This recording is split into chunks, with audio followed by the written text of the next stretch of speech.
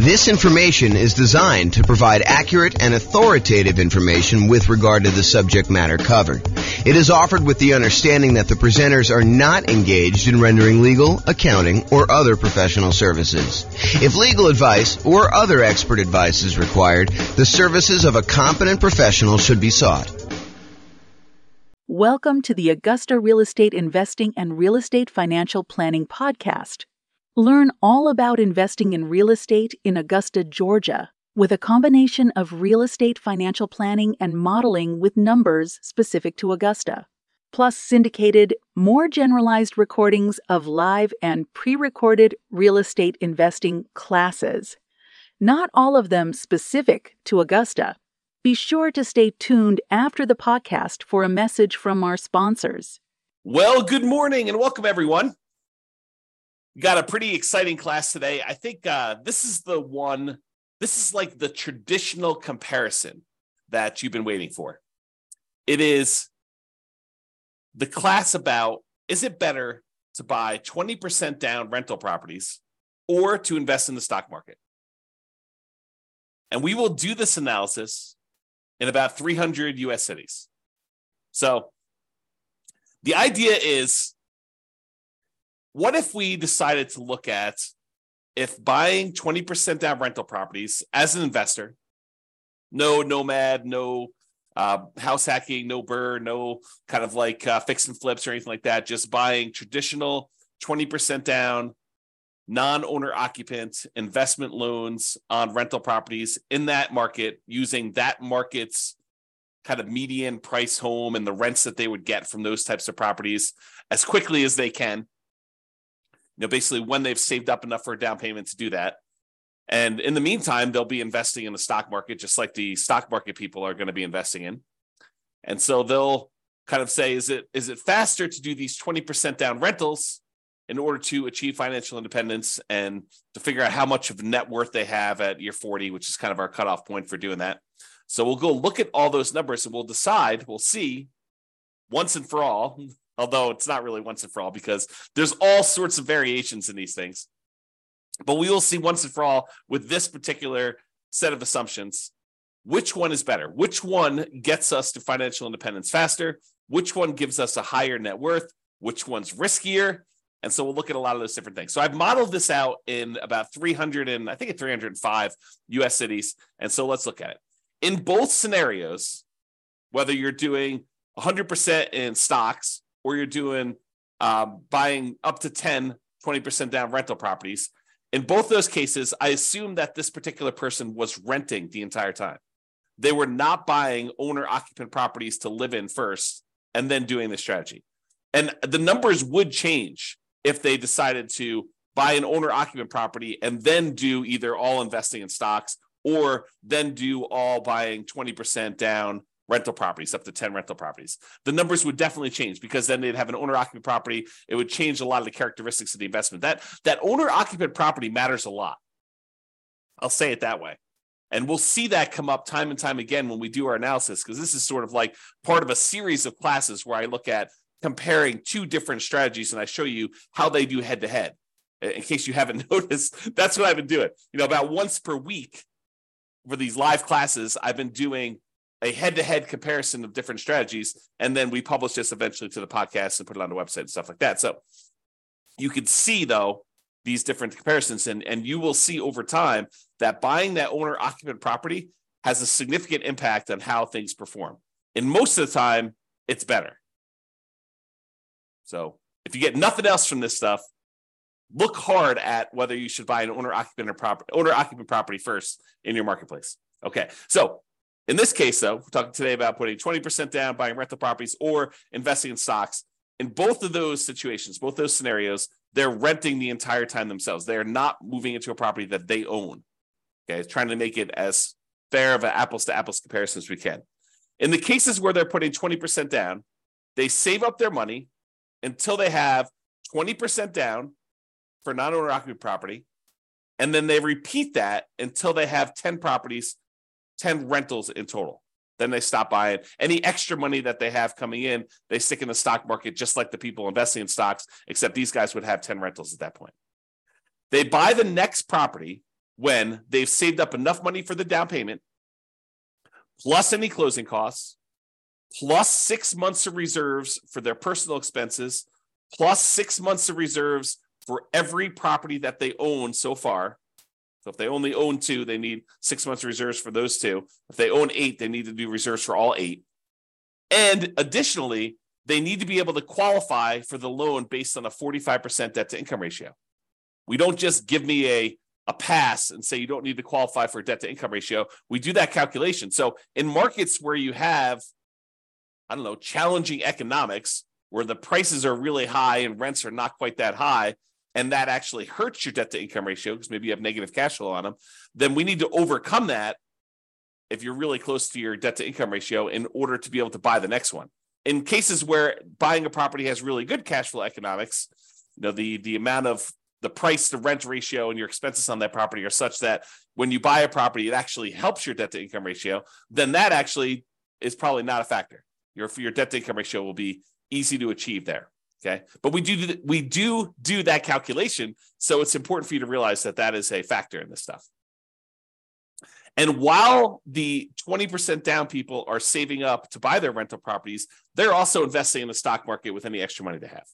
So I've assumed that they're taking the extra money that they have and they're investing in, some type of index fund or something like that in order to save up their money and get a return on it while they're waiting to buy their property. So they're not significantly handicapped by having this money in some type of really low return thing, while the other people who are doing only stocks have it in some type of really good stock market account. And the people that are investing in stocks, they don't have any property at all. This is just stocks completely. And if you want to see the comparison of this, I have the URL on the screen. I'll try to put it in the show notes. If you're listening to this on a podcast, so you can kind of go and tag that. If you're watching the video, you can see it there and type it in. Or just go to the model page and you can go find the one that says 20% down payments versus stocks. And you can find it that way too.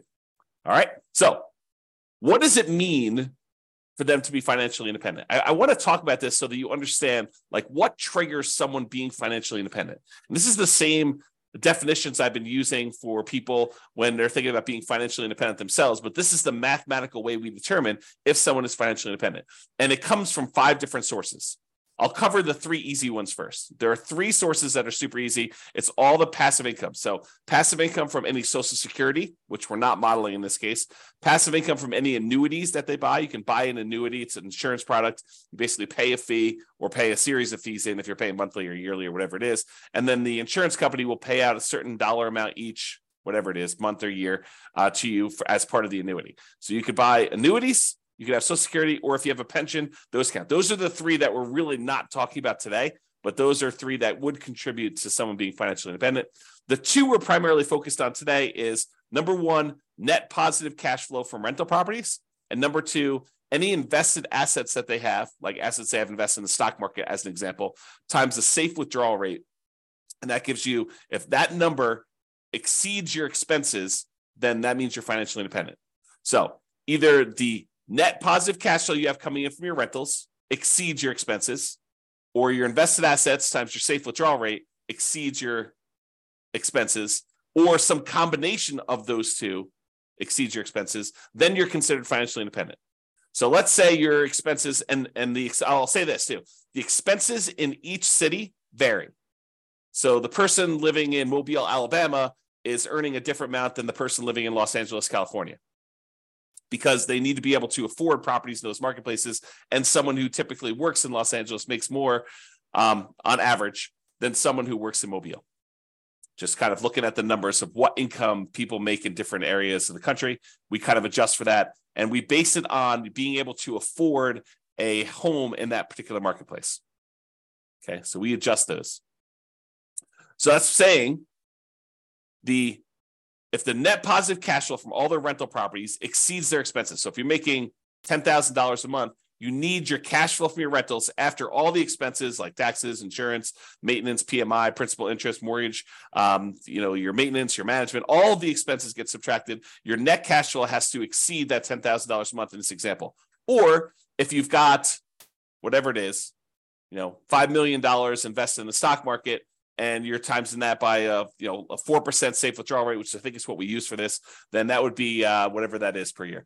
$5 million times 4 is that $200,000.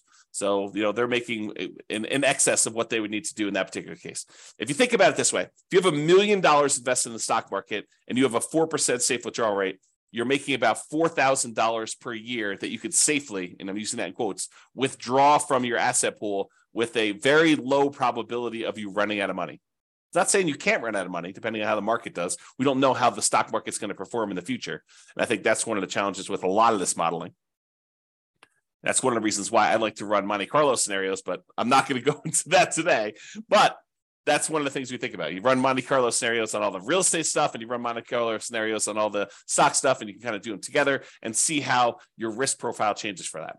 But I'm not going there, not today. All right, so the combination of those two need to exceed your expenses in order for you to be considered financially independent. So let's talk about the assumptions. Each city's modeling uses their median home prices and estimated rents on those properties. We did not apply any of the 88 strategies I have to improve cash flow. So these are not like optimized properties. It's not like you went and you found the best of the best of the best deals and you applied all the best kind of practices we have for improving cash flow on all those in order to optimize for whatever your cash flow would be. That's not what we did. Okay. So these are sort of like run-of-the-mill, median-ish price properties. You could do a lot better than this, kind of picking your things. And also, I would say I somewhat handicapped stock market. I think some people would argue the stock market has done better than what I used for my assumption, which was 7%. I use 7% per year in the stock market. Some people are like, well, James, that's really low. I mean, the stock market's obviously returned whatever you believe it to be. And I'll say, I think this is a defensible position, depending on what you're investing in the stock market. But, if you invest in other things, maybe you do better than this, maybe you do a lot worse. And that's why you could change these assumptions and see how it affects things too. Okay. So each city's modeling uses their median home prices and the estimated rents in those properties. We did not apply any of the 88 strategies to improve cash flow. Just talked about that. The job income, as I mentioned before, it does vary based on what city you're in so that you can afford a property in that marketplace. We didn't want you to be in a marketplace where you make so little that you can't afford a property in that marketplace. But then at the same time, in order to become financially independent, you need your kind of like assets to overcome your expenses now. So because your income is higher, you have a higher threshold to be considered financially independent. So even though we give them a little bit in higher income in that particular marketplace, we also penalize them a little bit, saying that they now need to overcome that number in order to be considered financially independent.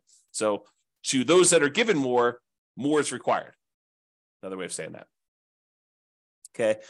We just started off in every one of the cases, whether they're buying stocks or they're buying 20% down rental properties, everyone started with just enough such that they would have had enough for a 5% down owner-occupant property with some closing costs. In other words, everyone starts with 7% of the price of a property in their marketplace. 5% plus a couple of percentage points for some closing costs. And if that number is below $10,000, we set a minimum of $10,000. And this is true even though they are not buying an owner-occupant property. But the reason we set it up this way is we are going to compare this to people that do buy an owner-occupant property. And so I wanted to be close to apples as we could. So they all start with money as if they could go put a down payment down and buy an owner-occupant property, even though in this particular case, they're not. They're 7% of the way toward their 20% down payment in the case where they're buying rentals, and they're 7% of the way in order to take that money and invest in stocks. They're not really going to buy a rental property, but they could if we do another strategy where we compare these. Okay. And then the interest rates, if they were going to buy an owner occupant, they'd be about 6.5. In this case, they're not. And if they're buying that 20% down properties, we assume the interest rate's about 7%. So it's pretty close to where we are today, although, and I could change these, but right now we are using 7%. And if they change a little bit, we can go through and we could change all of them and rerun all the scenarios. The challenge is if I do this video now and you watch the video, if you go to the website for the modeling thing, I may have changed those numbers at some point in the future. And so what you're seeing on the models page may be very different than what we're talking about in this particular presentation. Okay. And I told you already before, they're earning 7% in the stock market per year. That's their rate of return. And they're earning that whether they've got a little bit of money in the stock market waiting to save up their down payment to buy rental properties, or they're only buying stocks, they're earning 7% per year. I also modeled this out over 100 years because sometimes I stopped at 60 originally, 60 years. And then I was realizing that some people were not financially independent by year 60 and that they were achieving financial independence just after that. And so I was like, well, where do you cut it off? And I was like, I'll just go out to 100. People realize if they're 50 years old, they're probably not going to live to be 150, but they can at least see what the modeling looks like going out that far. And if you want to see all of my assumptions in detail, you can go to the realestatefinancialplanner.com/model in order to see that. MODEL, model. All right, so let's talk about it. I'm looking primarily at two metrics. Number one is how long did it take them to be financially independent and how much net worth they had. So let's talk about how long it takes them to be financially independent first. You might think, oh, James, this real estate stuff is obviously going to do better, and it's going to be better in every case. Well, you might be surprised to see that the investing in stocks, not buying real estate at all, is better in 75 out of the 305 cities that we tested in. So about 25% of the time, they achieved financial independence faster if they invested in stocks than if they invested in 20% down rental properties. And you're like, what are you talking about? Is that even possible? Yep. In 229 of the cities, 20% down was faster. They achieved financial independence. They got to the point where the income from their invested assets, whether that's net rent, net cash flow on all their rental properties after all expenses, or the income that the money that they have invested in this case, the stock market, times the safe withdrawal rate at 4%, with the sum of those two, whether they're heavily in real estate, they may not even have any stock market stuff or vice versa. But those two actually exceeded their living expenses, the expenses they have in those marketplaces. In 75 cities, it was faster for them to do the stock market. In 229 cities, it was faster for them to put 20% down. And in one city, it didn't matter. It was tied. They achieved financial independence at the exact same month. All right. Now, in the 20% down case, there were 22 cities, 22 out of 305, where they actually did not achieve financial independence by year 100. So over a 100-year period, they never quite got to the point where the cash flow in those properties exceeded their expenses in that city, which is pretty interesting, Now, again, we're not optimizing these properties. You could do better. And in fact, because you're not having to buy them in your city, you could choose a different city to do this in, city that has better economics, as an example. Okay. Or they may have enough net worth in the properties that they bought, where even though the cash flow didn't quite get them to financial independence, they could, in theory, at least sell off some of those properties or all of those properties and convert it to the stock market or convert it to free and clear rental properties and actually have achieved financial independence. We didn't do any of that modeling, although we do that in other scenarios where we go head to head. This is sort of like the basic version. In cases where they invested in stocks only, all of them, all 305 actually achieved financial independence within a 100-year time period. All right. So there were 22 cases where 20% down did not, and there were 305, all of them achieved it when they did stocks. All right. This chart breaks down how many of the cities achieved financial independence at what time. So this is the low time. So, this is like 100 months. This is like 1,200 months over here.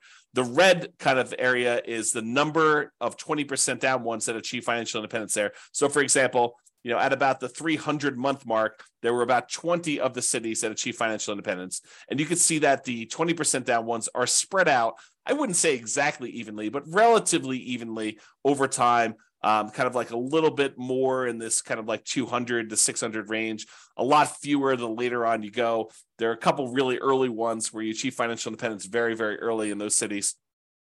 However, the stock market one is very different looking. There's a whole bunch, almost 80 cities that achieve financial independence, just after this, whatever this is, 550 month period. And then there's a bunch that kind of achieve it right after that. And then a whole bunch kind of like taper off, so you don't have very many at all the later you go. And so you could see the characteristics of when you achieve financial independence look very different depending on whether you're doing 20% down or you're doing stocks only in those different markets. Like when you're likely to be financially independent looks very different. There's a wide range when you put 20% down. There's a kind of like hard left-hand side, lower end boundary for the stock market one, but then it kind of grows, kind of like tapers off pretty rapidly there. And a lot more of them achieve financial independence kind of like in this time period, if you're looking at that. Okay. All right. Now this chart, this shows you how much better, how much faster investing in stocks is, or investing in 20% down is for each individual city. So each one of these dots is a particular city. The number here on the left-hand side shows you how many months better or worse it is. So here's 0. On 0, these would be the same. So this is the one where it was exactly the same. But if it's greater here, if it's green, it means that the stock market one was better by that many months. So there are times when investing in stocks was almost, I don't know, what is that, 250 months, 20 years better? So there are times when investing in stocks was 20 years faster than investing in 20% down rentals. However, there were times when investing in rental properties, putting 20% down, was 20 years better for these cities.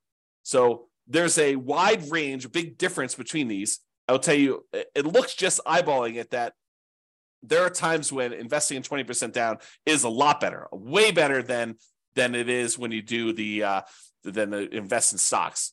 And there are fewer times here where they are better than if you invest in stocks. So you can kind of see the number here. Now, this is also on a scale showing you the price of houses in that marketplace, because I'm often asked, James, so is it like the more expensive houses that where it's better to actually do the stocks, or is it like the cheaper houses, or does it matter? And in this case, I would say it doesn't really matter. There's probably a few more of the ones where 20% down is better, where you have cheaper houses, but and there's so few data points up here that I wouldn't say that it's generally better here, although there are 2 data points with really expensive houses where it was better to do stocks. However, there was one here where it was really, really expensive, where it's better to put 20% down. So I don't know. I think the general trend is maybe a little bit in favor of 20% down rentals over stocks on the lower end, but not by like a ridiculous amount. It's not like it's universally true. There are some over here where you're less than $250,000 for a house where it was still better in order for you to buy, to invest in stocks than it was for you to buy rental properties. Okay. All right. So let's talk about net worth. We talked about the speed to getting to financial independence. Now, who has a higher net worth at year 40, whether you invest in 20% down rentals or you invest in stocks? So in 34 cities, a little bit more than 10%. In 34 cities, you have a higher net worth investing at year 40, investing in stocks than investing 20% down in rental properties. However, in 271 cities, you have a higher net worth if you invest in rental properties. So about 90% of the time, you'd be better off from a net worth perspective investing in 20% down rentals. For about 10% of the time, you would have been better off investing in stocks, which I think surprises a lot of people. They're like, real estate, it's always better. It's not always better. It's most of the time it's better, but it's not universally every single time better. And honestly, we're sort of handicapping both in some ways, right? We're not picking ideal rental properties. So you could say, well, you're really sort of like giving the short end of the stick to the 20% down rentals. Yeah, but I'm also not doing crazy aggressive, a 12% return per year in the stock market either. So both of them are sort of handicapped. And depending on what actually happens, we won't even know. Like we could predict the future right now, based on some reasonable assumptions about what has happened in the past. But I mean, we could see 17% per year on the stock market. And in that case, the stock market would do probably better than a lot of real estate stuff, provided the real estate does the same as what it's done. Or real estate could go on a tear. I mean, this last year, when interest rates have risen, it's been slowed down quite a bit as we try to get inflation under control. However, going back even before that, the last 5 years, where real estate prices have gone up like crazy, if that growth rate were to continue, yeah, real estate would look amazing, right? But We're not seeing this like ultra low interest rate environment where we're seeing 3%, 3.5% loans on non-owner occupant properties, and property values going up 10% a year and rents rising almost in line with that. I mean, we're not seeing those things, and that is not historically over a very long period of time what has actually happened. So I don't think we could use those numbers and be kind of like reasonable about stuff, to be fair. So we're using very reasonable long-term numbers. I think we're using 3% per year for appreciation. Got to give you an idea. We're using current interest rates, current rents. Although I'm not an expert in every one of these markets. Maybe you go look at my assumptions for your particular city. And you're like, James, you're off. You're wrong on these numbers. Okay, fine. Reach out to me. Tell me what the right numbers are. We'll rerun them and do it. But it's only going to affect one of the cities. So a lot of these cities I feel pretty confident in. Maybe not every one of them. So there you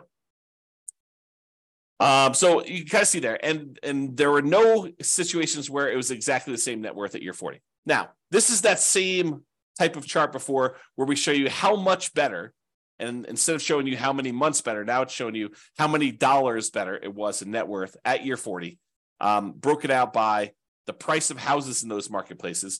The red dots, each dot is a city, by the way. The red dots are the ones where the stock market had a higher net worth, and the green dots are the ones where putting 20% down had a higher net worth. And the first thing I'll point out to you is the ones where you put 20% down, there were a lot more cases where your net worth was not just a little bit higher, but a lot higher. So you had a much higher variance, much higher range of how much better these strategies were. Sometimes putting 20% down was not like $500,000 better. It was like $10 million better, significantly better. But the red ones, the ones where the stock market was better, those all are relatively small differences better. So, they might be better, but it might have only been better by, $500,000 as an example. And there are not that many of them, as we showed you before. Okay. Now, is this skewed toward higher price houses? Yeah, maybe a little tiny bit. The higher your priced houses, the better the stock market was than buying the rental properties. But there are some cases where doing the rental properties, 20% down rental properties, where you're putting, where you had really expensive properties, where those were better too. There's a couple of green dots at very expensive houses as well. It tends to look, just eyeballing this really roughly, that when you have low-priced houses and you're buying 20% down rentals, you tend to have a higher net worth than if you invest in the stock market. But there are exceptions to that. There's at least one right here where that's probably in the $200,000 to $250,000 range, and there's a whole bunch between $250,000 and $500,000 where it was better to actually invest in stocks. Okay. All right. There were 21 cases where even with 6 months of reserves for your personal expenses, 6 months of reserves for a rental property when you buy a rental property, that the cash flow is so ugly buying rental properties that you ran out of money. And those were all cases where you're buying rental properties. You never ran out of money if you were doing stocks. Okay. And in 284 cities, you didn't run out of money in any of those. Okay. But in 21 cities, there were ones where you ran out of money. Now, we did not apply any of the 88 strategies to improve cash flow. We did not cherry pick better deals. If you happen to be in a market where the cash flow is really, really, really, really ugly, you don't have to buy in your marketplace. If you're in a city where, every time you buy a property, it's negative $3,000 a month cash flow, maybe you go to a different city. That just seems obvious to me. Or maybe you do a different strategy. You don't put 20% down in those cases where you'd have significant negative cash flow, because the more you put down, the less negative cash flow you're likely to have. Okay, so there are 21 cities with my assumptions where we did run out of money in this case, and you can go drill down into each individual city to see how they compare. Look at your city and see. And this shows you like the ones where you were likely to run out of money. The red dots are the ones where you ran out of money, and it tends to be you have a much more likelihood of running out of money the higher the price point. So sorry for people in California where you have really expensive properties. Because I bet you, not all of them, but I bet you a lot of them are California. All right, so here's a summary of some things. And we do both average and median here to kind of show you the difference. See, the medians, when you take, like, for example, net worth, we take the highest net worth, we take the lowest net worth, we sort them in order, and then we look at the middlemost number. That's median. Or we take the stack of all the different net worths, we add them all up, we divide through by the number that we have, and that gives us an average. So when we look at the median net worth at year 40, when you put 20% down, is about $8.9 million. Squint really hard, it's about $9 million. Okay, so about $9 million when you put 20% down to buy properties. That's the middlemost number at year 40 for kind of net worth. Now realize these are in inflated 40 years in the future dollars. If we want to think about what that number means in today's dollars, it's about a third of that. So squint really hard, and it's about $3 million in net worth in today's dollars. Okay. In other words, $9 million 40 years from now will feel like having $3 million today. So if you have $3 million today, that's about what it will feel like to have $9 million 40 years in the future, just from inflation. So the 20% down has $9 million, 8.9. When you invest only in stocks, the median at year 40 is about $4 million. So it's almost $5 million difference in net worth. Better if you put 20% down. So on median, the middlemost one here was almost $5 million better if you put 20% down versus if you invested just in stocks. That's a significant difference. And if you look at average, the average for 20% down for net worth was almost 12 million versus just about 4 million for the stocks. So it's almost $8 million difference if you look at average. All right. Now, it's really clear that you didn't buy any properties when you invest in stocks. You have about 10 on average when you put 20% down, or on median, 9.8 on average. So there are some cases where you didn't quite get to 10 with the stock market, with the average one when you're looking at that. In terms of how long it takes, the months it takes in order to achieve financial independence, like the minimum target monthly income in retirement achieved, that's what MTMIR, wow, can't even say that, achieved means. When you put 20% down, you achieved your financial independence in about 509 months. When you did stocks, you achieved financial independence in about 659 months. So it's about 12 years faster on median, or about 30% faster for you to invest with 20% down than doing stocks. Now, when you look at averages, it's about 25% faster. And a difference of about, well, let's see what that's, probably 11 years. So it's 11 years faster for you to do 20% down on average for doing those. Now, as far as risk goes, what's riskier? Well, there are different types of risk, right? When you invest in stocks, you have all the different stock market risks. You have all the different risks associated with investing in companies in stocks. That's what stocks are, okay? When you invest in real estate, you have all the different risks associated with real estate. Market conditions, interest rates, things like that, rents, things like that, okay? Now, those are different types of risks just generally. And I'm not going to try to compare those risks head to head, but there are measurable risks. Like how risky are you in the terms of debt to income ratio? Well, when you're doing kind of like your debt to income ratio for investing in the 20% down rentals, your debt to income ratio is higher. It's more risky for you to invest in the 20% down than to invest in stocks. And the average debt to net worth, 47% on average compared to zero, or the average debt to account balance, 219.84% to 0%. So in other words, because you're taking on debt when you're buying these 20% down rentals, and you're not taking on any debt when you do the stock market ones, you will find that you are riskier doing 20% down than if you are not doing 20% down, than if you're not taking on any debt at all. Okay, so in general, it is riskier to put 20% down. All right. I think I've been talking about this idea throughout, but median property and rent. You could apply the 88 strategies we have to improve cash flow, to improve the numbers for the one that has rentals. we're basically using the median price properties and what rent might be on those properties in each market. You should be able to choose and do better than that. And I do model some of those improvements in the other scenarios that we run or the ones that we plan on doing videos if we're in the future. So you'll see the impact of that as we go, or go look them up now. There are a lot of them are available. Now, if you happen to be an expert in your local marketplace, you look at my assumptions, and you're like, James, these numbers are off, go ahead and reach out to me and I can change them. And we'll change them and we'll rerun everything. Okay. Now, I'm not trying to find like the best case. I'm not trying to find the fact that you are a super deal finder and that you're able to find these ridiculously amazing, kind of like a really exceptional deals. What I want to find are deals where the typical real estate investor in that marketplace could do those deals. Where any investor comes in there, they could find a deal like what we're describing. I don't want to do like if you're like the top 1% of investors, you'll be able to uncover these deals. That's not reasonable. It's not a reasonable assumption for us modeling this long term. Okay. Now, again, if you were moving into these properties, you'd have to buy into your local marketplace.